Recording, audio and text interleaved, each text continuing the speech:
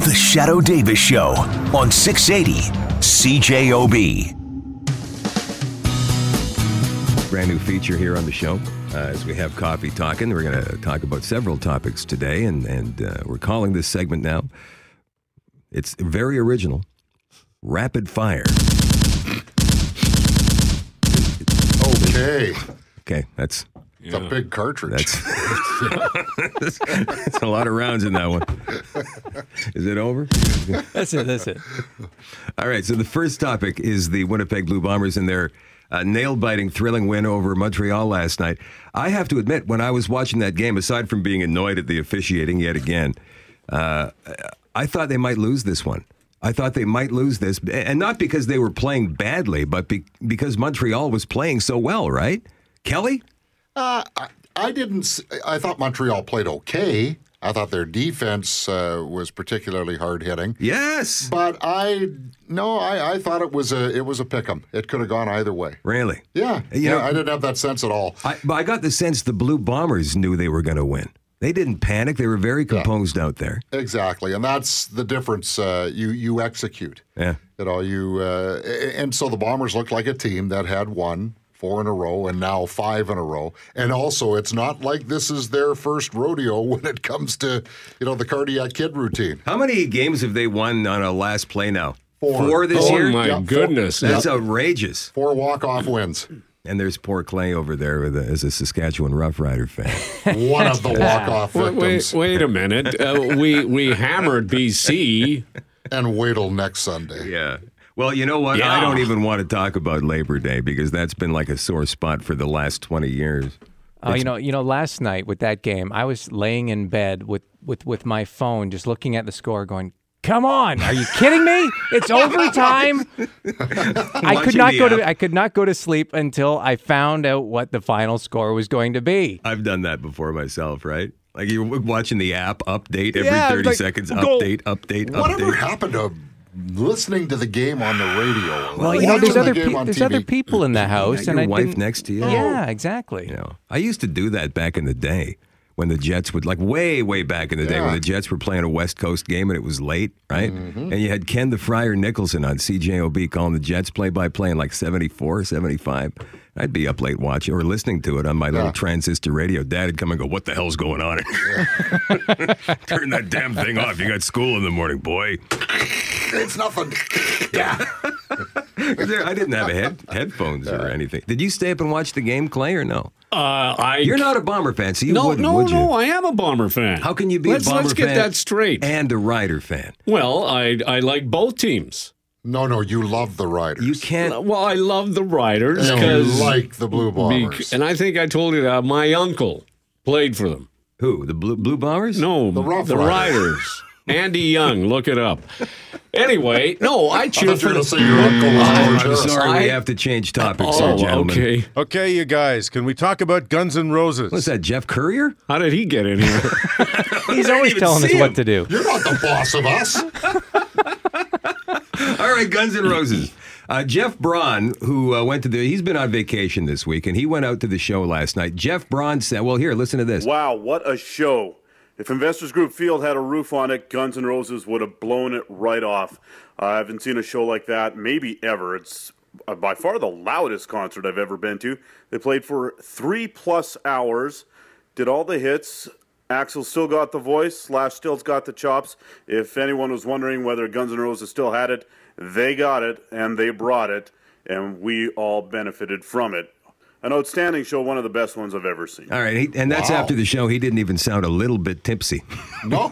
Bronner. And we know he was drinking the Big King beers last night, too. Oh, is that right? Oh, yeah. Yeah. Oh, okay. When he goes, he goes. Okay. But he had a good time last night, saying this is one of the best shows he's ever seen. He said we all benefited from it. I don't think I did. I wasn't there. Yeah. And maybe the older people who lived near the stadium were benefiting. Damn it! Where's that? Shut that up. What's the best show, like in terms of audience participation, in terms of everything altogether, atmosphere? I'd have to say McCartney in 2013. I saw that when I was at that show. Yeah. I think that was a great show. For me, it's not the best one. I'm not a hard rock guy. So, no, I get you. I haven't been to those wild and crazy concerts, but for me, just when you talk about the audience being totally locked in and buying into everything that Paul was selling. Yeah. Yeah. What about a country show? Has there ever been anyone that measured up like that? Yeah, I would have to say the Dixie Chicks and the Eagles at Winnipeg Stadium. Yeah, 2010. Wow. Yeah. The Dixie Chicks. They were really, really big at one time, right? Absolutely. I mean, like yeah. huge. Yeah, and then they crapped on George W. And that was it? And then country radio kind of punted them. Yeah. Clay, have you got a show that sticks out in your mind? Yeah, old Winnipeg Stadium. Which one? Pink Floyd. No. Rolling Stones. Yes. Yeah. I'm sitting there in the stands, and all of a sudden, ladies and gentlemen, the rolling, and out comes bouncing Mick Jagger, and I'm going, oh my God. It is really him. It's really Mick Jagger in Winnipeg. What was the atmosphere like surrounding before it was Mick ever... electric. It was really electric, and you know, and you saw all these guys, and I'm going, wow, this is amazing. They're really here. Yeah, I know. And I was so pumped. But it's a puff of smoke they come through on the stage, too. I felt the same way when I saw them. I've seen them 4 times now, just through fluke. But the first time I... Wow. All right, I guess we're done with that. Okay, you guys, what about this sonic weapon in Cuba? Courier again? Where do you come from? Where is he? Yeah. He's the puppet master. What about this sonic weapon in Cuba? Shanley, any thoughts on this? Is this some kind of a secret weapon, or is it the aliens attacking from above? I don't think it's the aliens. I mean, we don't know what it is right now, but it seems kind of terrifying. It's making everybody sick. Doesn't sound very fun. Yeah, what are the symptoms they're getting? They got like headaches and... Well, you lose temporary hearing loss. Yeah, and then there's That's the that. big thing. And they're saying that it might be a sonic weapon. Where would this be coming from? I think it's one of Courier's big Cuban stogies myself. I don't know. Like, why would Cuba... And it's only in Cuba. We haven't heard reports of this. Like I was saying earlier this morning, the tinfoil hat crowd says that this thing has been going on for years. Sonic attacks. Well, you were down in Cuba. Yeah, I didn't get a sonic attack. No, I'm still... What?